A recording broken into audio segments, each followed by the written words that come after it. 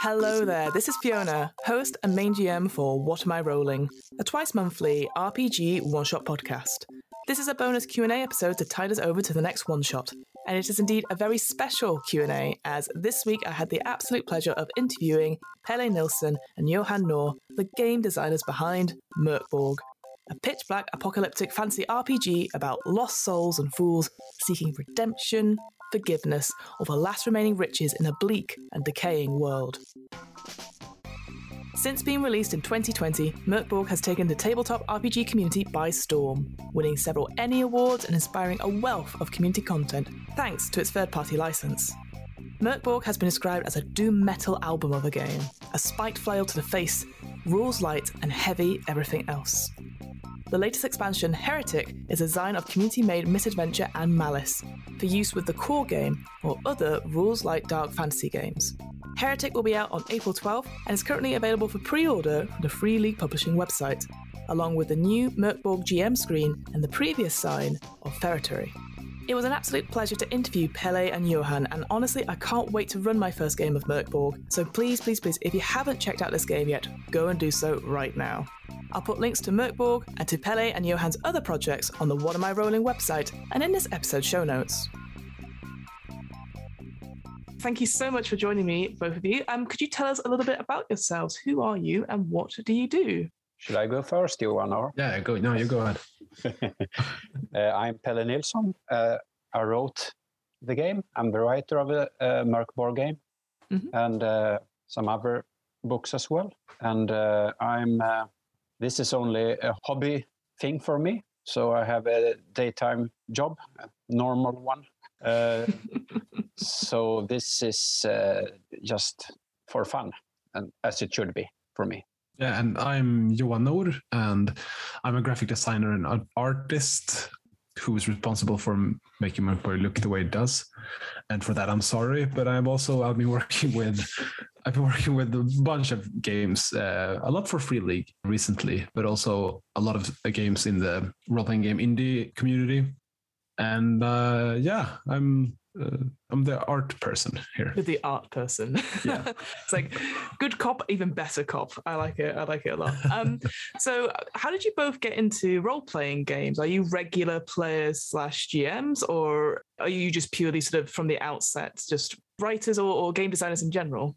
I think for me, I started role-playing when I was, I don't know how old I was, but it was maybe 12 or something, 12 or 13. I don't know. It's very vague. It's ages ago. But it has always been a creative hobby for me. Like I've always created stuff and I've always written like adventures. And I think before I even owned my first game, I wrote my own game. It was probably very bad, but still it's creating stuff is so integral, is that the word, for like my experience to this hobby. So it's just natural that I create stuff still for it. As Pelle, I've started playing mainly Swedish games in the beginning. Didn't really get into like Dungeons and Dragons and that kind of stuff until very late. Mm-hmm. Exactly. That was the case for me as well. I grew up in the mid-80s and, we were out in the woods playing with sticks, LARPing more or less. And then the role-playing games came and we were very bored. We had two TV channels and, not very much going on. And the role-playing games was like really good. It was like we were waiting for them to come, but we didn't know it before they came. So I started to play also when I was about 10, 11, 12 years old. I think I bought my first role-playing game in 1985 or 86. So that was some time ago. Long ago, yeah. Very long ago. Oh, don't age everyone on the podcast, thank you. So what kind of games did you like to play? And you mentioned obviously back in the 80s stuff, but not necessarily Dungeons and Dragons. Was there a particular genre you both liked, or you were just like, whatever it is, we want to play it, we want to try something new? I think we mainly played fantasy games back then. It was this very big Swedish game called data-rte-preserve-empty, which translates to dragons and demons, and it's very obvious what kind of game it was mimicking. But it wasn't Dungeons and Dragons. It was just I think they took the name because they wanted it to become popular or something. Sure. But it got very big in the 80s and 90s, I think, as well. So we played that, and we also played a lot of horror, so like Cult. And post-apocalypse is for some reason very big in Sweden as well. With Mutant and which is now Mutant Year Zero, but that was the first game that I played as well, Mutant, the original one. Yeah, so I think like those are the three big genres, I guess, that everyone plays. But yeah, I guess it's the same for you, right? But yeah, it was those three genres, and but my first horror game was Chill. It's called Chock in Swedish. It was out in 1985. That was one of the big ones. That was my first box, and I was really disappointed because I wanted a fantasy game. So, I got that other game Johan mentioned, Drakar and Demoner, Dragons and Demons, some few months later. It wasn't based on Dungeons and Dragons. It was based on BRP or basic role playing, like RuneQuest and those games. Call of Cthulhu as well, you said. Yeah, and Call of Cthulhu. They took the name from Dungeons and Dragons, but not the rules. So BRP, basic role playing, was the main system back in the 80s for all games. I remember like the idea of like the perception of Dungeons and Dragons was that it was this American game that was, at least in my group, we kind of looked down on it. We didn't know what it was. We just knew that it was American, and it was about, it had levels, which was terrible. We thought, like, that idea, because it was so video gamey. But then I don't know, we grew up and we learned to appreciate different types of games. But I mean, this thing that was going on wasn't like on a small nerdish level. It was. No. I mean, this fantasy game we mentioned, I think it sold 100,000 copies. It was Sweden. Everywhere. So it was a really big thing. It was like the game, the Swedish, like the role-playing game. Like now when you want to explain what a role-playing game is to your colleagues, you say, you know Dungeons and Dragons. But I think back then in Sweden, at least, it was, Drakar-te-preserve-empty. That was like the big name on everyone's lips. Really amazing. Yeah. So I know we're going sort of through a renaissance in a way of RPGs right now. That we've got all these new indie RPGs coming out. It sounds like in Sweden that there just was a huge sort of like community as you were growing up, and it sounds like you continue it. Like a lot of people I interview on this podcast usually start young and then forget about RPGs and then later come back to it. But have you just gone straight throughout, or was there a time when you just came back to it? It was exactly the same for me, at least. I was playing a lot in the 80s, and then it was like nothing in the 90s and the early 20s. It was I didn't play role-playing games at all. It was a dark age for me. I guess it was a dark age for many genres, but especially for me and lots of other people, I think, when it comes to role-playing games and heavy metal bands like Iron Maiden. And they were completely forgotten in the 90s, but then they had a comeback in the year 2000, and it started to become big again when people came back to their roots. But that was the thing, like with indie pop stuff going on.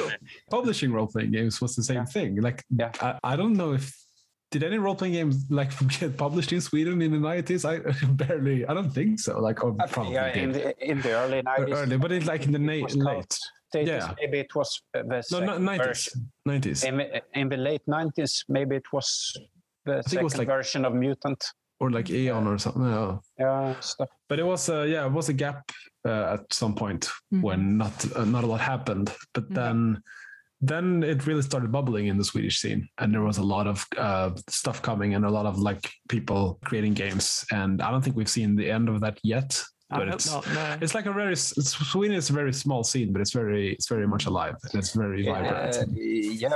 It's called the second golden age. Yeah, kind of. Yeah, Sweden, and I think Free League Publishing started that. Or they were one of them at least. One of them at least. I'm not to want to diminish, No. other parties, but they started the second golden age in Sweden, and I think lots of games are very famous when it comes from Sweden, like The One Ring and like Mutant Year Zero, Forbidden Lands, and also MÖRK BORG. I think it's fun because it's now we start to see like Swedish games crawl out internationally, which really wasn't a thing earlier. So that's that's a fun thing. You folks seem to have a really big spread now, certainly with MÖRK BORG as well, which we'll go into, which is brilliant. It's nice to see Americans really struggle to pronounce not only your own names but also the game name as well. We don't mind. I think it's really funny. I know, but you think you'd have a go. Anyway. So for those people who don't know, what is MÖRK BORG and how does it differ from other tabletop RPGs out there? Good question. What would you say? I mean, in short, it's a rules light, but style heavy, I guess. Super dark fantasy role-playing game about a terrible world that is ending and the scum who is trying to do something before it all ends. That's the elevator pitch, I guess. But then also what becomes, I think, attractive to a lot of people is that we have a lot of humor in the game. So it's not like edgelord darkness. It's fun darkness. Fun darkness. Yeah, that's a very good point. So I think that attracts a lot of people. Yeah, maybe some other games that are a bit edgelord. I think we don't take ourselves very seriously. That's the main point. The idea is like when you play the game, you should have fun at the table. Like you should laugh and have a good time. Yes. But your characters shouldn't. Like you should laugh at your character's expense. Like that's the idea. I like that. We don't need. I'm not sure how to say it. We don't need blood and boobies to make a stand. We do it in another way with humor and blood. And blood. And blood. It's like a good slasher movie or like that kind of thing. It's like what was that? Like Army of Darkness, the role playing game. Like that's the kind of vibe that we're going for. Yeah, I definitely get that from reading this through as well. Like again, MÖRK BORG, it has that very stylized look, as I'm sure we'll definitely go into. But you're right, there is this. It's sort of like it is a grim world. Things are shit. Yeah. Everything's going to shit. But there is that sense of dark humor about it. You know, the plague's happening. Oh well, bring out your dead, I guess. Exactly. Put them on the. I'm not dead yet, but you will be. Put them on. So I definitely see that. It's so over the top, so you can't really take it seriously because we crank it up to 11 always. Yes. And we have a lot of fun. The final tap of RPGs, right? In a way. In a way, yes, yeah. So how did MÖRK BORG come about then? Because obviously you said you're not necessarily regular game writers. You said so you've got 9-to-5 jobs. You're doing other bits and pieces around it. So how did you come to write one of the biggest games in the last 2 or 3 years? Yeah. We didn't at all think about the game becoming bigger or something like that. That was a surprise for us. Yeah, you can say that. Yeah. For me, it's I'm missing playing role-play games. That's a big black hole in my soul.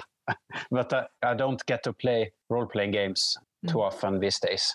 For me, I needed to write this game and fill that hole with some creative stuff. But MÖRK BORG really started out quite simple. Like it was a couple of pages with some light rules and some few classes. And the first idea was that we were going to make a zine out of this. Very simple, maybe black and white, early stages, but only in Swedish, really independent and underground thing. You can also mention that the first version of this game was just on one paper, basically, right? It was just two pages, like front and back on just that paper. Was the start of it. Yeah, so you could have it, keep it in your pocket, and like meant to be played at conventions and like on the pub or something. With this idea of making it like a punk scene or something, it kind of grew because we just kept adding like art and stuff without thinking about really what the page count would be. We didn't care about that. And it grew and it became like 80, I think it's 90 pages, 88 pages. And we never considered that it would be popular. we hoped that we would go break even with it when that the Kickstarter, because we did a Kickstarter, and that was one of the things that Free League said that, okay, so if we're going to publish this, you need to have a Kickstarter so we can see that it can hold water, you know, that people actually want this weird fucking game. They didn't say it like that, but basically in better, more professional gaming terms. Yeah, kind of. But then it became very successful and people actually liked it, which was a bit surprising, to be honest, because we never made this for anyone but ourselves, and it was always just an experiment, just to see, you know, I wonder what will happen if we do it like this. I don't know, but let's do it anyway. Who cares, you know? So, and we have tried to keep that mindset, even though we know that there are people waiting for the next thing. It's a bit harder now, but we'll try to push ourselves to not consider, like, not to feel the pressure as much. That's a good thing to think, yeah, because obviously people are going to be asking when's the next BORG type project, and you're like, we're just happy with what we've done. Yeah, no, and we have lots of ideas, but we want to keep experimenting, and we know that the next experiment might not be as successful, because that's the nature of experimentation. Like, you have to try something that you don't know if it will work or not. Yeah, and we published the book, and then we have the territory scene, and the heretic scene, and the GM screen, and the icon box. But we have been doing lots of other stuff in between also that takes some time. Like, we did a vinyl record with the Exalted Funeral and the Games Omnivores. And then we also, now in March, we had the miniature Kickstarter. That was also a collaboration. We do a lot of collabs, actually. And it's been, we were, maybe working too much with BORG stuff. So it was getting a bit stressful at some levels. So it's very nice with these collaborations where other people can, pull the wagon, so to speak. And we can throw in some creative stuff. And maybe relax a little bit and charge the batteries. So I was very unfocused after the core book. Understandably the territory scene. I was putting some stuff into that. I was a bit unfocused. So it's very nice to have that collaboration stuff going on, because it appears as though we are very busy. But we can also relax a bit. Sure.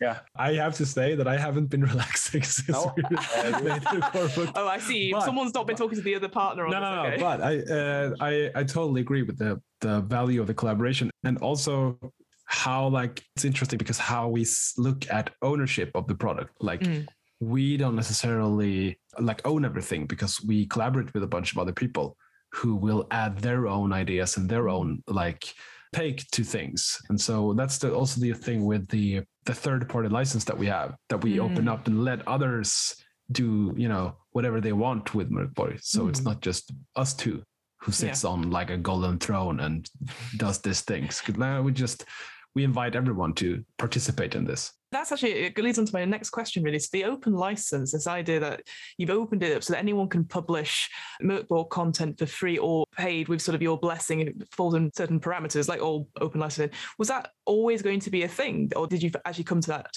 arrangement anyway? Because there's such a great fan base for MÖRK anyway, and there's an incredible community created content as well. I know this goes into expansion designs as well, but it's an interesting, because not many games, not recent games, have open licenses. So I wondered if that was They should have that, because it's very good. But no, it wasn't always the idea. We had another thing, which is really the basis for this heretic scene and also the territory, which was the MÖRK cult that we had.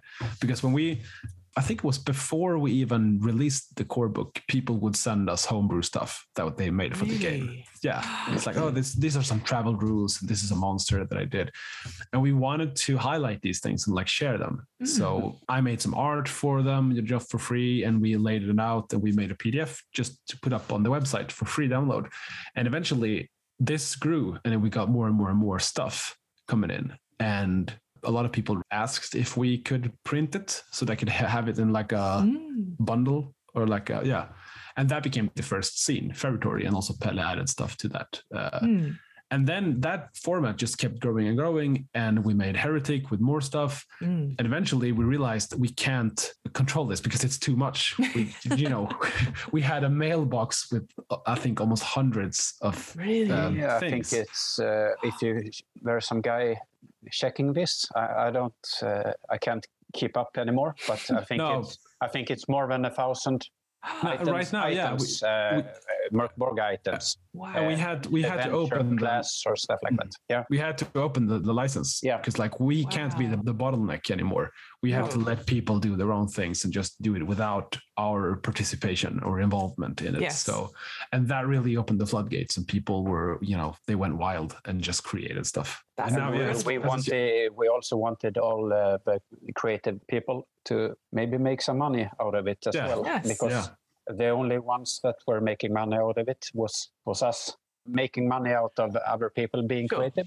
So that was also a reason, maybe, I think. We also, I just want to clarify that we also pay the people for the stuff. Yes, I assumed you did. I was also going to clarify that. We paid them, but...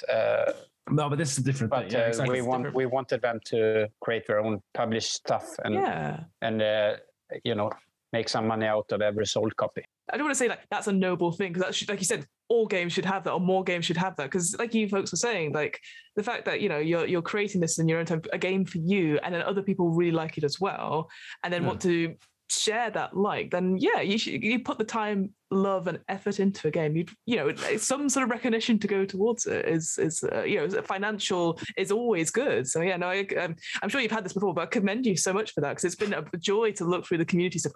Oh my goodness, I will say I've never seen a very recent RPG that's had this sort of fan base and not even fan art. That's not how I would describe it, but it's just people just creative. Community, it's so amazing. It's nice, and it's a win-win, because we gain from it because people want to check out the main game, and they gain by it because they can use our name and our brand or whatever. So it's really everyone wins in it. Yeah, I recommend every publisher to do the same. And don't take a cut, don't take a percentage, just open it up, just do it. So going back to MÖRK BORG yourselves, what were sort of these sort of inspirations behind it? I know that it's been described as the doom metal RPG, but when you were sort of writing it, and then when you were obviously creating artwork for it, where were you looking for in terms of inspiration? I didn't know a lot about games that might seem apparent, like Warhammer, Dungeons and Dragons, 5th edition, or I didn't know about these games. Actually, not too much when I was writing MÖRK BORG. So I was more inspired by music and art, and also the kind of game you played when you were at cons, that you wanted to get started really fast and be able to create a new character in less than a minute. That was very important. I was not that inspired by other role-playing games, actually. It was more music and movies and art.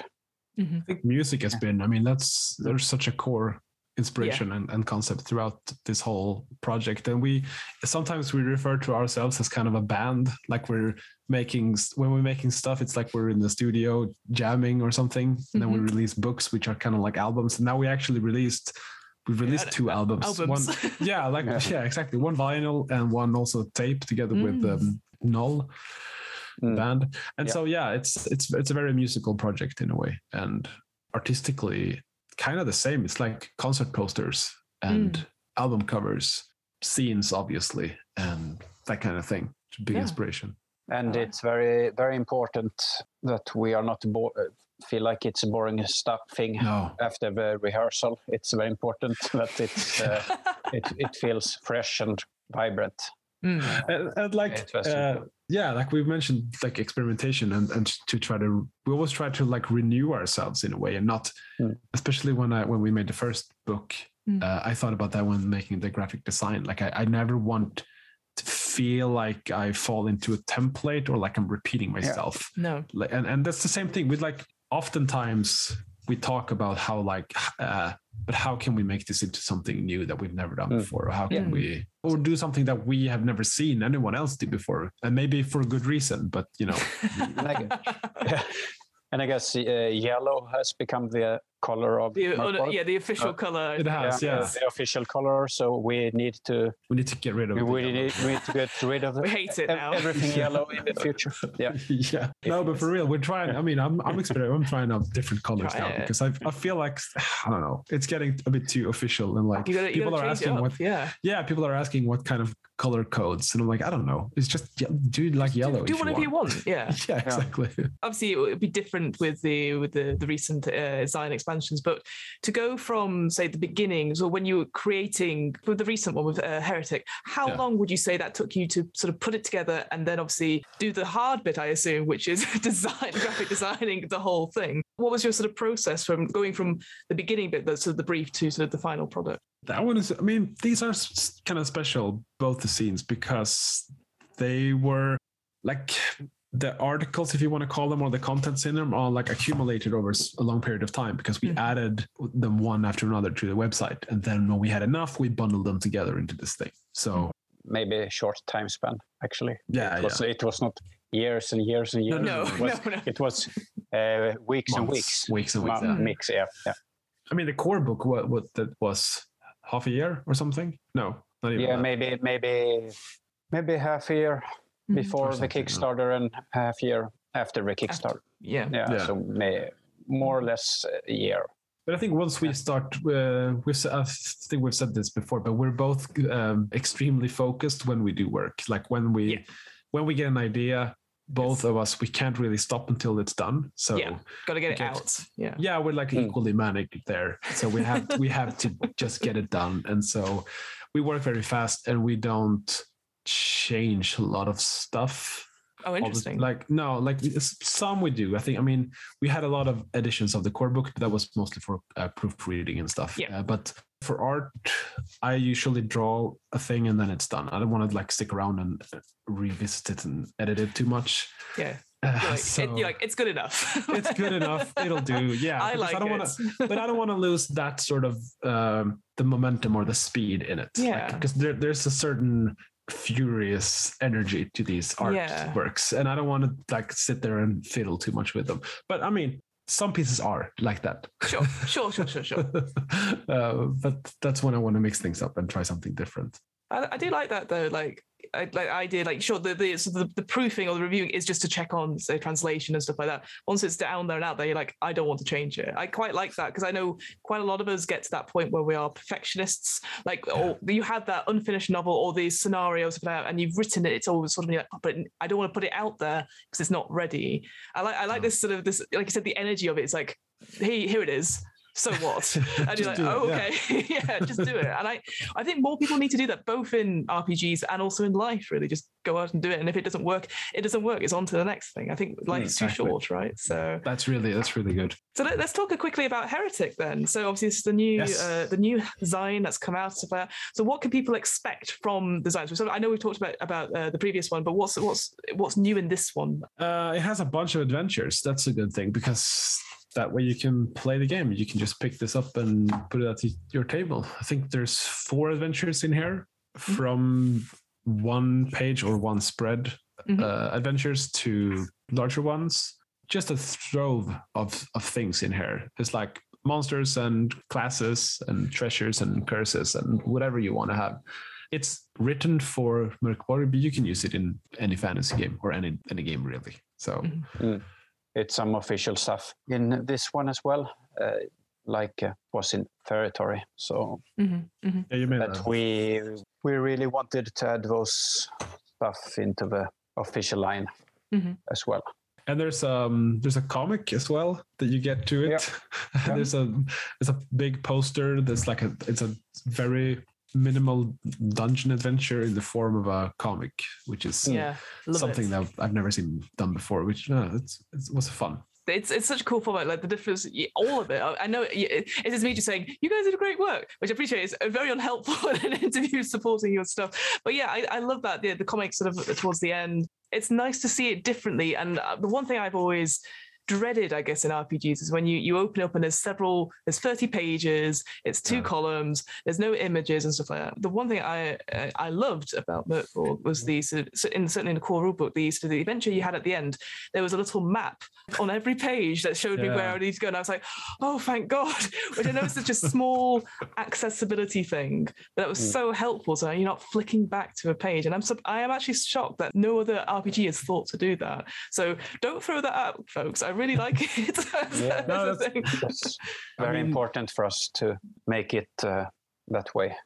Yeah, to make it easy to run. Yeah. I think it's, I mean, we think a lot about these stuff, like how are you using it at the table? Because that's design, like that's graphic design, or like, I don't know, game design, I guess. Not just how to create like encounters or whatever, but how do you actually use this thing physically at your table? And one of the first thing that was important for us was like, you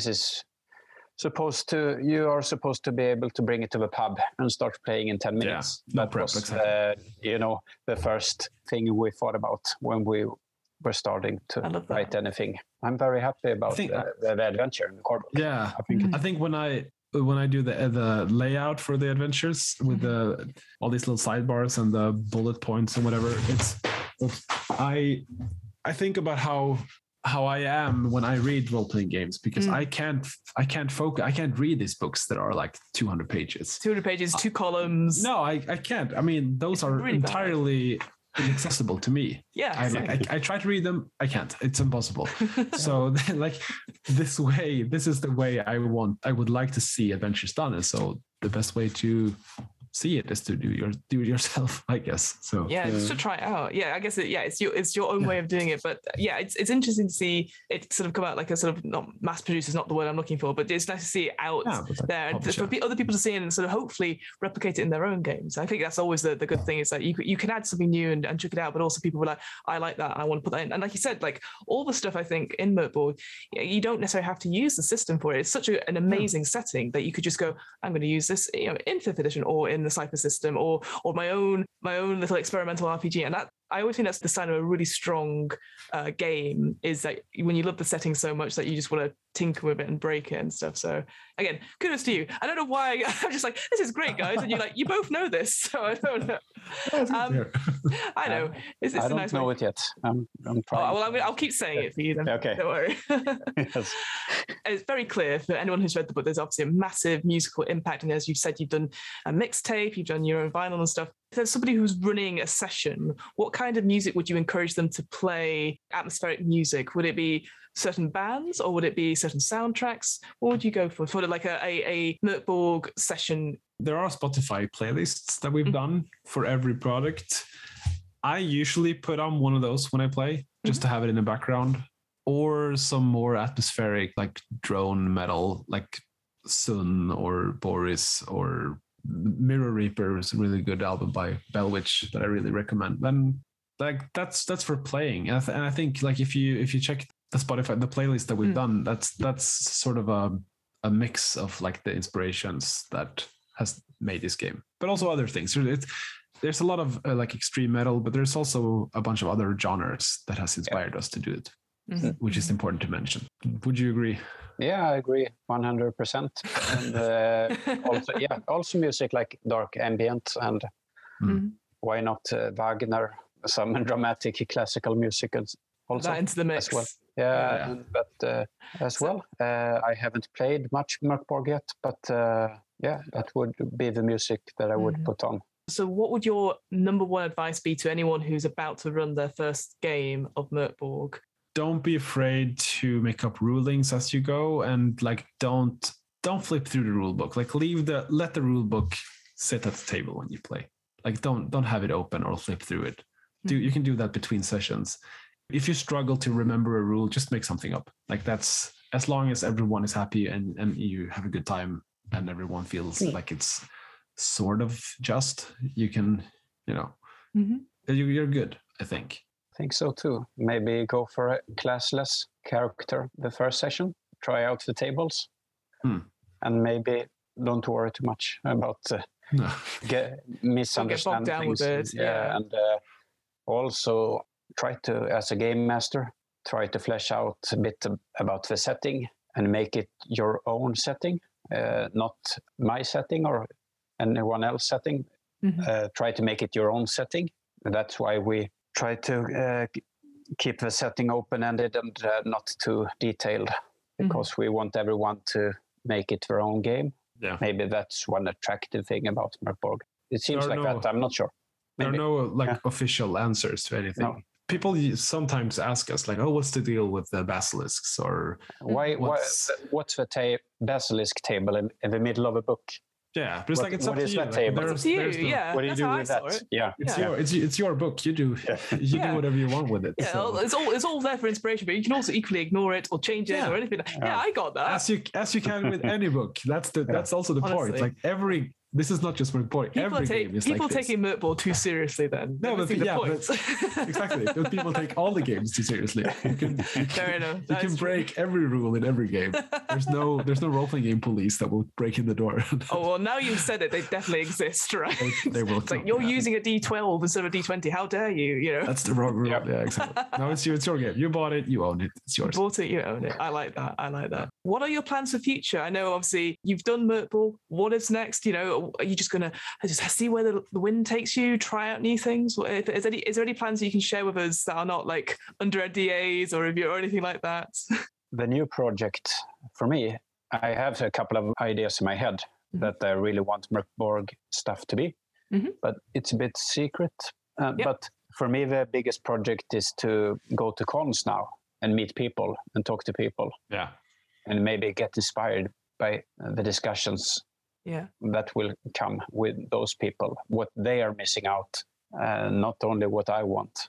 So it will be nice to meet some people. You know, we released the game, and 1 week after that, everything shut down for 2 years. So now it's we hope we are not forgotten, and we want to come out. We want to meet people in the Sweden and UK and US and all the other countries. We will try to come to a lot of cons now and talk to people. That's the main thing for me, not to write. Yeah, to enjoy what you've done. Enjoy the play the game. Maybe. Yeah, play the game. Play the game. Enjoy the community, because I've only been thinking about I've been feeling a bit sad about not being able to meet people and stuff like that. So that will be the main focus for me, not to produce something, just relax and meet people. I think that's really important. If anyone wants something good coming out from our part, no business, only fun. only leisure. I'm not sure, The Shining. Too much work does all work and no play. Exactly. No work and play makes me dull boy. Dull boy. I'm really tired in my head and dull, and so I need to come out and meet some people. Otherwise, there will only be shit coming out.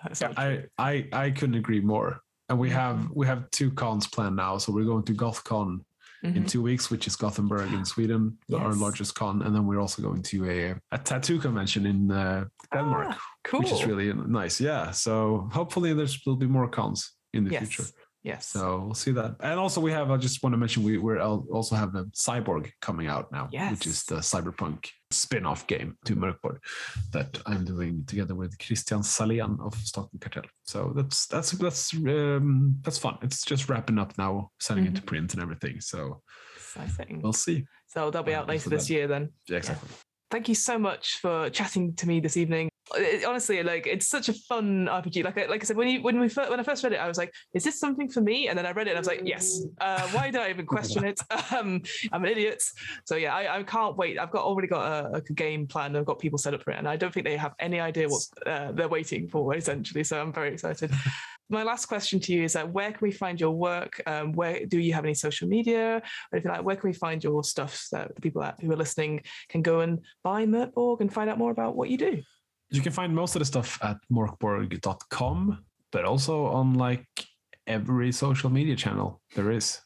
We're there. We have a really good Discord where you can talk to us and the community at all times. Facebook or Instagram or Twitter or all those places. All the normal routes. All the normal channels, yeah. Right. That feels very un-Morkborg-like. I know, it should be a blood sacrifice and a pigeon. Exactly. You also need to dig up an old grimoire and make a ritual. Exactly. To log into our Twitter. Yeah, exactly. Like forgotten password. Oh, hang on. Exactly. Well, thank you so much, guys. I really appreciate you chatting to me this evening. Yeah, thank you too. It was a pleasure.